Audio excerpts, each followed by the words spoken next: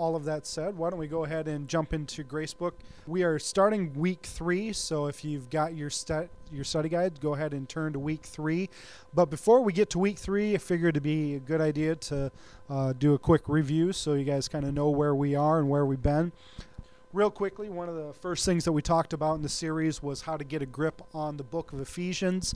And through that, I basically just gave you 5 things that you should be doing if you really want to get the most out of this study. First thing is you need to read Ephesians. Obviously, if we're studying Ephesians, it'd be good for you to read it. Helpful, at least. And so the one thing that I'm suggesting is to try to read through the book of Ephesians at least once during a week. And then also do the weekly reading, which is only going to be a few verses. And so go ahead and read through Ephesians, memorize Ephesians. Pick a couple of verses that speak to you every week, and just spend some time and read that. Study Ephesians, and that's kind of why I gave you places to put your personal observances in the study guide, so that as you're studying it, as you're looking through it, as you're asking questions of Scripture, you have a way to capture it. So study Ephesians. Meditate on Ephesians as you're going along, driving in the car, showering, shaving, whatever you might be doing. Just spend time. If you're reading it this much and you're spending time memorizing it, just take time and let it sink into you. Wherever you're going, just maybe rehearse some of the stuff that you've heard or that you've studied, and just let it sink into you, because again, it's gonna help you as we go through it. And then finally, hear Ephesians. And the best place to hear Ephesians would be to come here on Sunday nights as we're going through the study. You'll get to hear the Word of God. Faith comes by hearing, and hearing by the Word of God. And so that's kind of what we're going to do for the next few weeks at least. Also, as we've been going through it, we've learned a little bit about Paul. Here's our buddy Paul. What we know about Paul is that he was a Roman by his geography. He was born in a town called Tarsus, which made him a Roman citizen. He also was a Jew. And so he has the uniquely Jewish perspective, but he also was a Roman citizen, which helped him out a lot. And one of the important things is he used to persecute the church, but has become one of the church's greatest advocates at the time of the writing of the book of Ephesians. We also learned a little bit about Ephesus. Probably some of the important things to remember about Ephesus was that there was this major stuff going on there. It was the hub of Asia Minor. It was the largest city in Asia Minor. Paul lived there. Timothy lived there. John the Beloved lived there. Mary, the mother of Jesus, lived there, and Luke lived there. The last 3 were believed to have died in Ephesus. As a matter of fact, I know for certain there's the tomb of John and the tomb of Luke that are in Ephesus. And then we also looked at why and when the book of Ephesians was written. We know that it was written around 60 A.D., that it was written while Paul was in Rome as a prisoner. He was being tried for basically proclaiming the gospel. And really the reason why it was written was to encourage believers. Unlike most of other books by Paul, where Paul is correcting behavior or saying basically you're not doing this right, or I've heard that you're teaching these things and that's not right. That's not what's going on in Ephesians. Ephesians is just to encourage and strengthen the church. He's not saying you're doing this wrong or you're doing that wrong. He's just saying, I want to help you understand faith. I want to help you understand what it is to walk in grace and how to live that out. And so that's the whole reason why Ephesians was written. And that's kind of why I chose it as our first book, because it really gives us a groundwork of what it is to walk out faith. Plus, it was a shorter book, so I figured we could get our feet wet with a shorter book, and then see how we like it, and maybe go on to something like Psalms or something. I think we'll reserve Psalms for a much later date, and that'll take a while to go through. But anyway, so that's why we're doing Ephesians, because I think it's a really good book. It touches some very strong themes and helps us to better understand our faith. So last week we looked at Ephesians chapter 1, verses 3 through 14. Basically, we dealt with some heavy subjects like election and what it is to be elect by God. We studied about praising God for his grace, and that as we look at the whole idea of what it is to be elect, how we were chosen by God. And that fact alone should just fill our hearts with praise, that God chose us. I don't know about you, but I wasn't chosen for a lot of things growing up. If we were choosing sides in, a game of kickball or something at recess, I was the last person chosen every time. Well, it was me and this other guy, and so it basically, the cool part is to know that God chose us. And that should fill us with some excitement. And then finally, we began to look at the whole idea of God's mysterious plan. That there's a plan that God created that from the beginning of time was to a point hidden, but at the same time, he hid it in plain view. He took the Jews and he said, "You are my special people." But in the midst of that, he said, "Through you, I'm going to bless you so that all the nations would be blessed." And Christ becomes the fulfillment of that mysterious plan. We're going to talk a little bit more about that in the coming chapters as well. But if you want to understand these things better, like I said, we're on iTunes now, so go ahead. That sermon is online, and you can check it out if you would like to. This week, we're going to go ahead and look at the last few verses in chapter 1, and we'll be reading again, Ephesians chapter 1, verses 15 through 23. Ephesians chapter 1, verses 15 through 23. The words are going to be up there. They'll be in your study guide, or if you have a Bible, you can follow along in that. But in any case, we'll be reading out of the New Living Translation, and this is how it reads. Ever since I first heard of your strong faith in the Lord Jesus and your love for God's people everywhere, I have not stopped thanking God for you. I pray for you constantly, asking God, the glorious Father of our Lord Jesus Christ, to give you spiritual wisdom and insight so that you may grow in the knowledge of God. I pray that your hearts would be flooded with the light so that you can understand the confident hope He has given to those he has called, his holy people who are his rich and glorious inheritance. I also pray that you will understand the incredible greatness of God's power for us who believe in him. This is the same power that raised Christ from the dead and seated him in a place of honor at God's right hand in the heavenly realms. Now he is far above any ruler or authority or power or leader or anything else, not only in this world, but also in the world to come. God has put all things under the authority of Christ and has made him head over all things for the benefit of the church. The church is his body. It is made full and complete by Christ, who fills all things everywhere with himself. Let's pray. Again, Lord, we just come to you and we ask that you would reveal yourself to us tonight. That as we look at your word, as we are intentional about looking at every single word, every single verse in this great book, that you would illuminate these things to our hearts. That as we study what it is to be people of grace, what it is to be captured by your grace and transformed by your grace, that you would do just that. That we would be captured by you, that we would be transformed by you. Because at the end of the day, all that really matters is who you are and what you're doing in our lives. So tonight we just submit to you, Holy Spirit, we ask that you would speak to us. That your word would be brought to light. That as we study this thing, that you would illuminate this word to our hearts and our minds so that we can once again come to you afresh and anew with excitement about what you have to say in your word. Jesus, I praise you, I honor you, I lift you up. Be glorified here tonight. We pray all of these things in your wonderful name. Amen. Amen. As we look here at the first few verses, the thing I want you to see, first of all, is what is happening in this first part of the passage, because it's an exciting thing.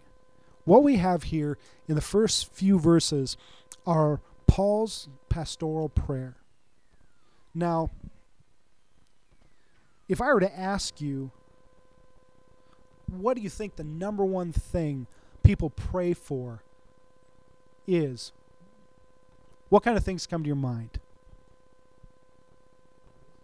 Pray for wisdom, okay? Strength, safety, health, guidance. I think one I hear often is, God, help me with this test. You know, I didn't study, but God, just let those words just miraculously get in there. Let me know the answers. You know, I mean, there's all sorts of prayers that get prayed. There's all sorts of things that get lifted up. And,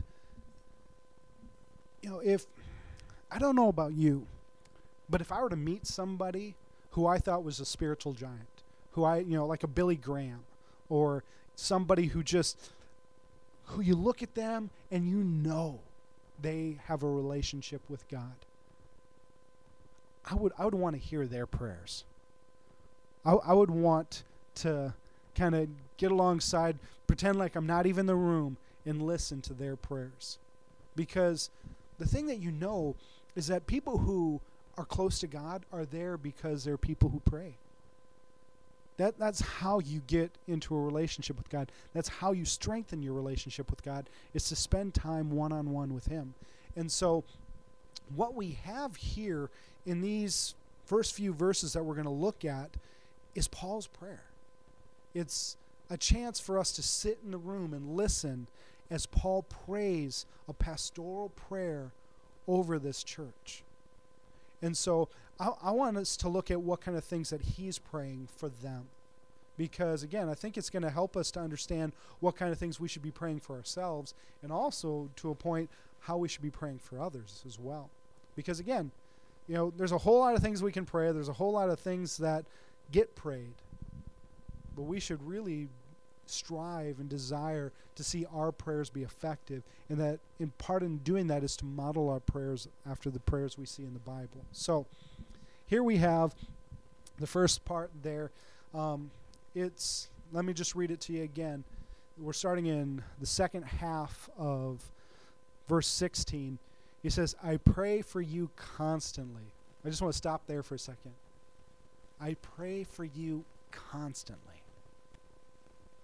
Paul's saying, you know, I'm not there. I don't have a chance to be with you, but I'm praying for you all the time.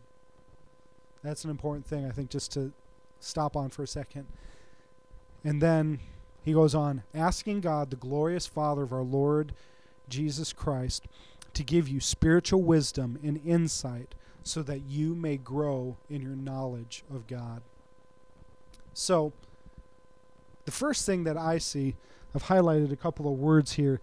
He's saying, I pray that you will have spiritual wisdom and insight so that you may grow in your knowledge of God. So the first thing I see Paul praying here is for the knowledge of God. That the people in Ephesus would know God better. Now, the question I'd ask is, why? Why do you think that was a part of his prayer for the Ephesians? I mean, let me jump back and say this. He's talking to a church. He's talking to people who know Jesus Christ already. Most of them, at least. Why would he pray that they would have knowledge of God? Why do you think that's important? If we've ever been in a time where knowledge is just king, we're in that time. I mean, it doesn't matter what you need to know about, you can find out about it in a split second. I'm a knowledge junkie. I mean, I love knowledge, and I'm a dangerous thing because I'm on my phone. I've got the ability just to jump online. If a question comes to my head, jump online, do a little research right there on my phone, and it doesn't matter how trivial it is or how deep it is. I'm constantly trying to find more knowledge. But all of that knowledge is great. But if it's not knowledge of God, how How deep is that? Sure, it enriches my life to a point. But the truth is, as we look at this whole idea of the knowledge of God, we go searching after knowledge, but yet we don't take time to turn to the person who created all knowledge. We spend time poring over news clippings and poring over recent events. But so often we fail to take time to look to the person who has all of time in his hands, who sees the beginning sees the end from the beginning. But knowledge of God is important. Knowledge of God is deeper and wider than just knowing that, Manny Pacquiao has won more titles as a boxer than any other in any other weight class divisions. That's a cool thing to know, but how much is my life really going to be enriched by that knowledge? But yet, the more I know of God, the greater my knowledge of Him changes who I am. Personal knowledge of Christ will change your life. The more you know Him, the more you understand Him, the deeper that relationship, the more you are changed. And that's why I believe Paul was saying, I'm praying that you would have greater spiritual wisdom, greater insight, so that you may grow in your knowledge of God. Second thing I see stand out here, verse 18 says, I pray that your hearts will be flooded with light, so that you can understand the confident hope He has given to those He has called, His holy people, who are His rich and glorious inheritance. Again, highlighted a few things here. He's praying that their hearts would be flooded with light, that they could understand the confident hope. Again, what I see him praying for these people is that they would understand hope. So let me ask the question again. Why would he pray that? Why would he pray that they would understand hope? Maybe I should ask this. What is hope? Something you can't see but you trust is going to happen, yeah. Hope and faith they work together. I guess I think Marty hit it pretty well on the head, that hope is having a belief in something even if the evidence of it isn't there. We hope in God, but if I were to ask you guys how many of you have ever seen God, if any of you raise your hand, I want to talk with you, because God does reveal Himself to people at different times in different ways, but most of us wouldn't have that personal kind of encounter. But we have a hope in Him.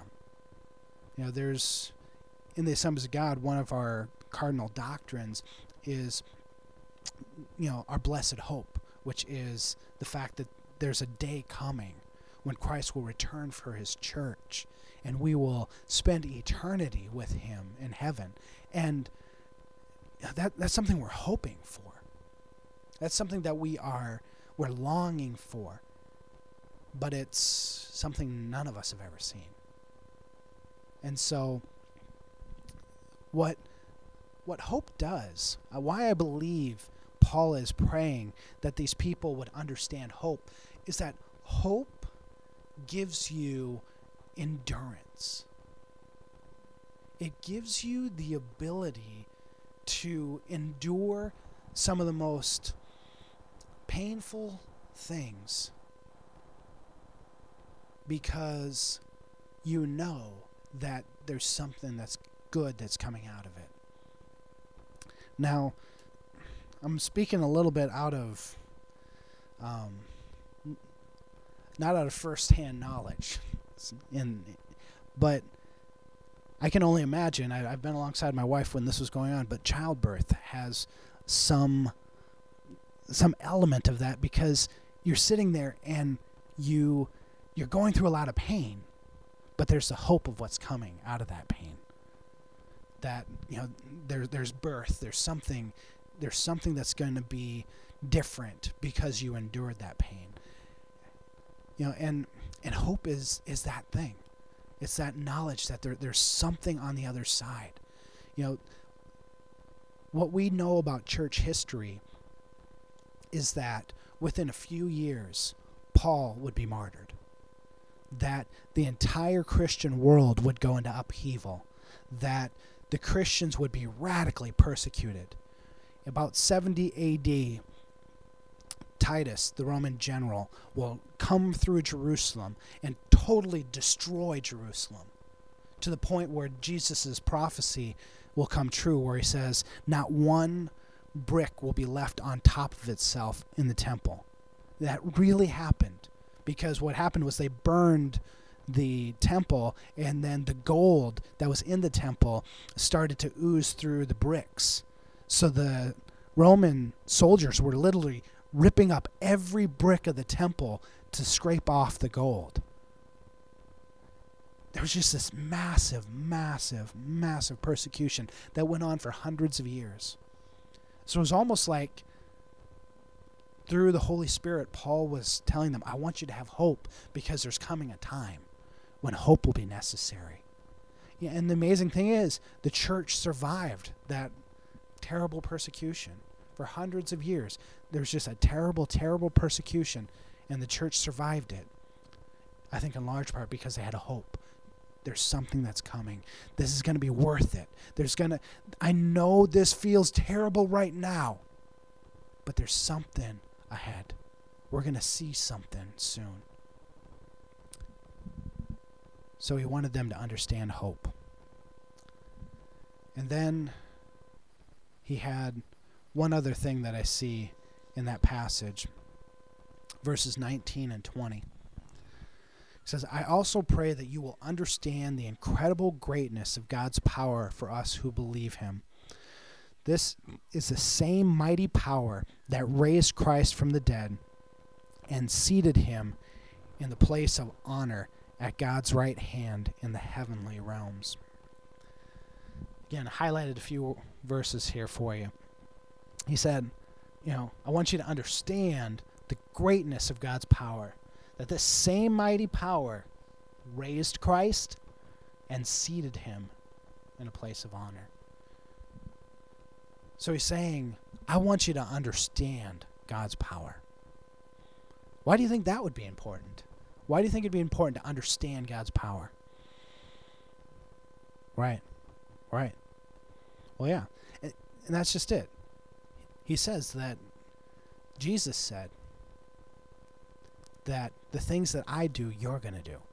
And even greater things, because I'm going to the Father. If we don't understand his power, how can we walk in it? How can we appropriate it? How can we live it out? I mean, look at what God's power did. I mean, the two things that he says it did right here is it raised Christ from the dead, and that power is the same power that seated him in a place of honor. What would happen if we began to understand that kind of power? If we began to appropriate that kind of power? If we began to put that kind of power into practice in our lives? All of a sudden, we begin to look a little bit more like Jesus wanted us to look. If we were made in his image, if we begin to understand his power, all of a sudden, we begin to reflect that image a little bit better. And so, we need to understand God is powerful. He has made, and the awesome thing about that is he has made his power available to us. I mean, I don't got a lot of really big, powerful friends. I mean, I just don't. I mean, I'm trying to go through my bank, like, who do I know that's really important? And I don't have a lot of really big friends. My dad, on the other hand, like, he knows all of these crazy people. Like, one guy owns almost the entire roofing industry in the United States, and he's got friends who are, pastors of mega churches and all this crazy stuff. And it's like, man, these are people with power. It's like, if you know them, you could probably get a few extra things done that you couldn't get done before. But at the end of the day, it doesn't really matter if I know Bill Gates or, Billy Graham or President Obama. If I've got God on my side, who else do I really need? Now, God may put these other people in my life as a way to further his kingdom, but all that really matters is that I got God in my corner. Right. That's right. Exactly. If God is for us, who can be against us? If I've got God in my corner cheering me on, all those other people are cool, but all that really matters. Because at the end of the day, if you got everybody else in your corner and you don't got God in your corner, that's why... Right. We have got to let God be the one that we're trying to please, because, again, if we understand his power, we understand we lack nothing.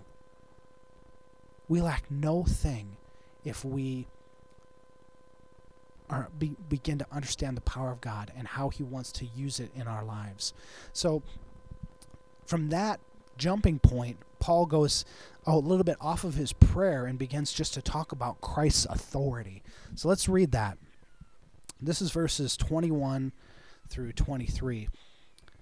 It says, "Now he is far above any ruler or authority or power or leader or anything else, not only in this world, but also in the world to come. God has put all things under the authority of Christ and has made him head over all things for the benefit of the church. And the church is his body. It is made full and complete by Christ, who fills all things everywhere with his fullness." And a few highlights there. He's far above. Not just that he's above. He's far above any other ruler, any other authority. It doesn't matter what we're facing in life. It doesn't matter whose authority. If we got God's authority, then we have all that we need. And then all things are under that authority. All things are for the benefit of the church. It is Christ who fills all things everywhere with himself. One thing that you need to note when you're doing this study, anytime you look in the Bible and you're in a short passage and you see something repeated over and over and over again, they're trying to make a point. All things, all things, all things. Just real quick, you know how I like Greek words, and that Greek words, sorry, I'm getting too excited, I'm waking up the baby. You know how I like Greek words. The Greek word for all has this very unique meaning. It means all. I know it's profound, it's deep, but he's saying all.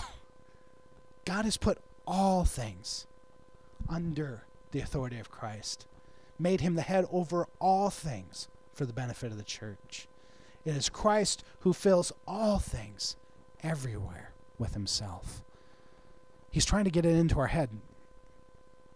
Christ has it all. He has all authority. He has all power. He has all ability. He fills everything. Right. Right. All things. All things. So, just from this little passage, I want to show you 3 things that we see about Christ's authority. First of all, Jesus is higher than all other authorities. All other authorities. I love the phrase there. It says not only in this world, but also in the world to come. He's higher than any authority that we're going to face here.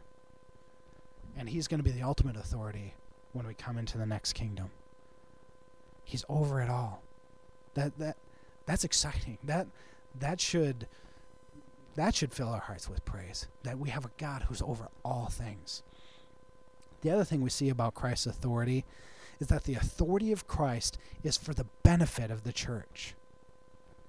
I don't know if you ever recognized that before. As I was studying and putting this together, that leapt off the page to me. That The authority of Christ, it says there in verse 22, God has put all things under the authority of Christ and has made him the head over all things for the benefit of the church.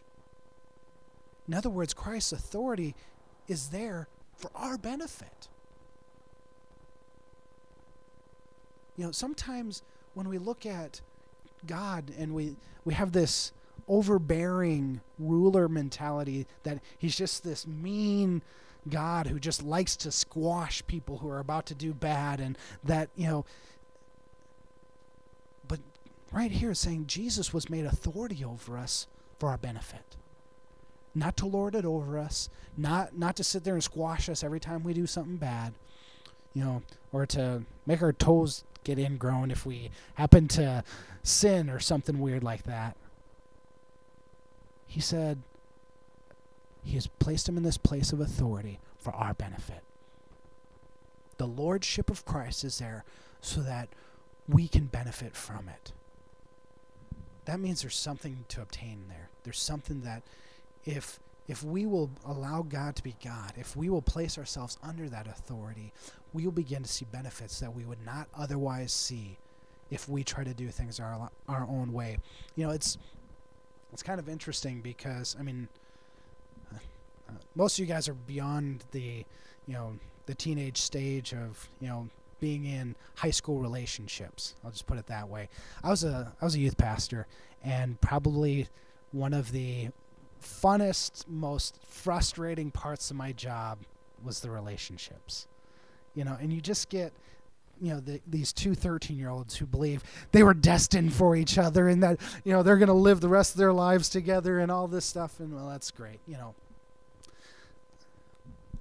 I always, as a youth pastor, made this challenge and put it before my students that, what if God had somebody for you? What if, rather than just sitting back and trying to plan out your destiny and going on all these dates to try to meet the one, what if God had that one in mind, in that you didn't have to go through all this energy? You could just trust him. In other words, put your life under his authority. See, the problem with that is we think that if we give God that area, if we put that area under his authority, then he's going to do one of two things. Either he's going to tell you you're going to be single for the rest of your life and then send you to, go minister to the penguins or something weird like that. Or secondly, and even worse, he's going to make you marry the beast. that one Christian in your church that, nobody would ever marry unless God made them, and, every morning you're waking up going, but we think God is trying to trick us with that thing. And the thing I try to drill in them over and over and over and over and over again, God loves you. He knows you better than you know yourself. He put those desires in you for a reason. And if we can place that desire under the authority of Christ, he's going to bring the right person at the right time without us having to beat our head against the wall.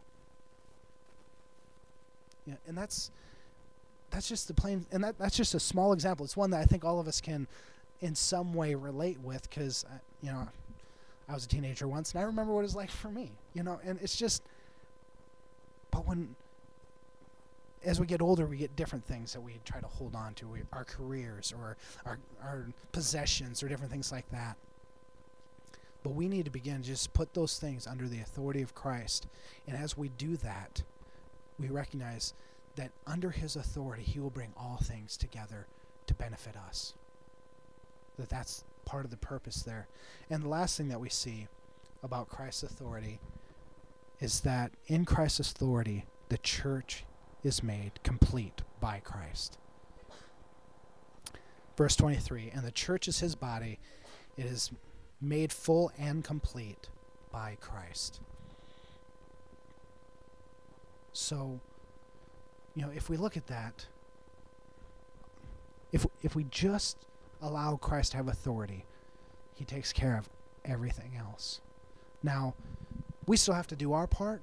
God still expects us to meet him there, But if we meet him there and we place things under his authority, it says he fills it all. He takes care of it all. He completes it all. He has a higher authority than all other authorities. The authority of Christ benefits the church, and the church is made complete by Christ. That's an amazing thing to understand. So, as we wrap it up, just want to bring back to you a couple of things. First of all, in Paul's pastoral prayer, that we need to be praying for ourselves for the knowledge of God, and we also need to be praying for others for the knowledge of God. We need to pray that we could understand hope, and we need to pray that others would understand hope. We need to pray to be able to understand God's power, and that others could understand God's power. And finally, we need to have a better understanding of Christ's authority and an ability to walk in it. That we would be willing just to place all of our life into his hands, because we would recognize that if he's given the ability to have the authority in our lives, then he's going to work it out for our benefit. It's just that simple. So with that, I'd like to pray for us. Actually, I think we got a few minutes. Before I pray, most of you weren't here last week, so you didn't get this heads up. So I'll give you the heads up again today. One of the things I'd like to do, as you guys are filling out your study guides, if something speaks to you, write it down. And I'd like to give you guys an opportunity to share on that. That if as you were reading this week's reading, something just like stood out to you that you'd like to share with everyone, I want to give you that opportunity, because as I said last week, I don't want to just be a talking head up here that, I have all the answers and that God can only speak to me. If all of us are going to God's Word, there's a good chance, there should be at least the good chance, that all of us are hearing something. And you're going to get things that I'm not going to get. And I think it'd be beneficial for all of us if, we could hear a little bit of maybe what God is speaking to you. So I just want to give a few minutes here. Is there anybody who got anything? Right. Be a good thing to listen to another plug. Listen to the iTunes thing from last week. I did go over that to a point. But and if you look at verses, the first few verses there, verses 3 through 14 in chapter 1, he really dives into that whole idea of being chosen, and the difficulty in discussing something like that is there's this huge dividing line between the idea of predestination versus the free will of man, and I discussed that again last week a little bit, but I guess just to hit on it briefly, that the difficulty is both sides are very biblical. And because of that, it's hard to really say, well, this side is absolutely heretical and this side is absolutely from God. I didn't share this last week, my personal belief is that because it's biblical on both sides, I don't think we can stand with much confidence to say one or the other. I think that there is within the dynamics of God's sovereignty and his will, there is some kind of cosmic mix of the two that we can't really fully understand. To a point. I think the thing we need to pull away from it is this: God chose us. Now, if he chose us and only those of us who he really chose are going to come to him, or if he chose us in the knowledge that we would accept him, I don't think it really matters as much as we just need to hold on to the fact that he chose us. That if we've accepted him as our Lord, we need to recognize he chose us. Right. And that's kind of the free will side of it, that there's in the Bible there's the concept, and I don't think we'll get into it into Ephesians. I need to check that, but I'm pretty sure it's not in Ephesians. But the biblical concept of foreknowledge. It says those he also foreknew he predestined. And so there's definitely room there for that belief that God knew we would choose him. that he put out grace to everyone, but he knew who would choose him. And through that, he then called us, and through his foreknowledge of our choice. So again, it's really tricky. You're getting some deep theological stuff that you're kind of going, okay, But at the end of the day, really, neither side will make you disqualified from heaven. So it's kind of, I said last week, God's not sitting up there at the pearly gates asking, were you a Calvinist or were you Arminius? Were you for my free will or were you for predestination? And if you answer it wrong, he's just sitting there waiting to flick you, out of heaven. I mean, I think the thing we need to take away is just be excited that God did choose us. So I think, obviously, if we're living like we have hope, we should be creating a craving in other people, because there is so much desperation in this world. There is so much of people they want hope, but they're looking in the wrong places. And if they can see people living their lives in a way where you exude hope from your life, there should be a line of people coming to you saying, why are you so hopeful? Why, and so, absolutely.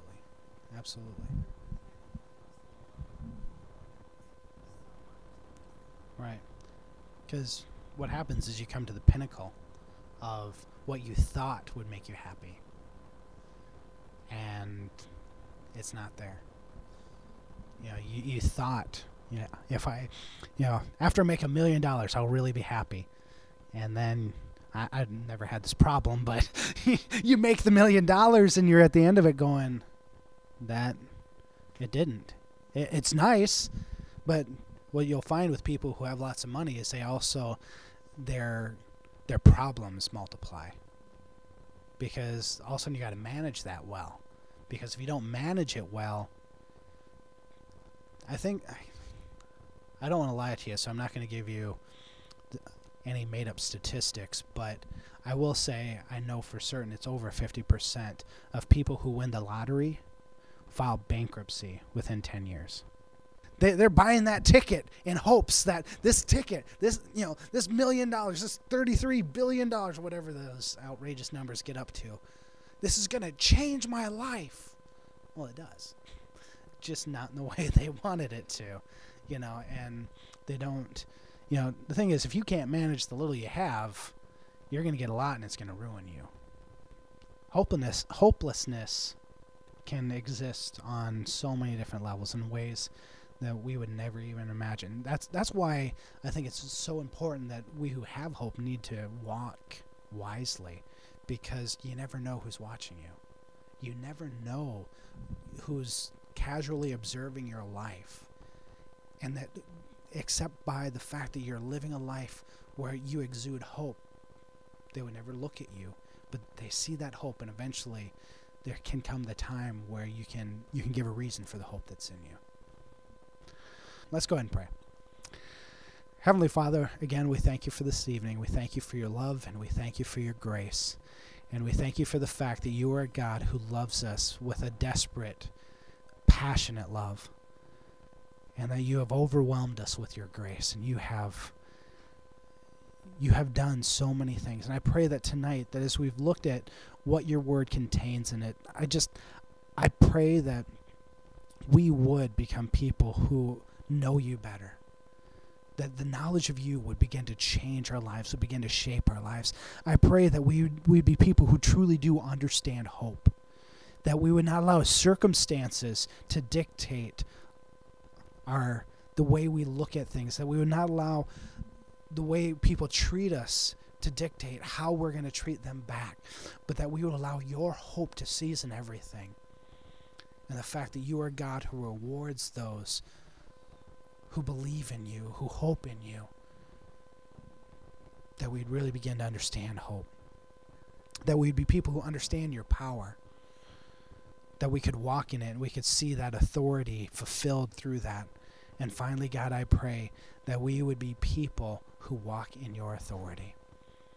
that we'd walk under the authority of Christ, knowing that if we place our hands in your hands, if we allow you to have dominion over all of our lives, that if we would make you Lord of all things, then you will work all things to benefit us, your church.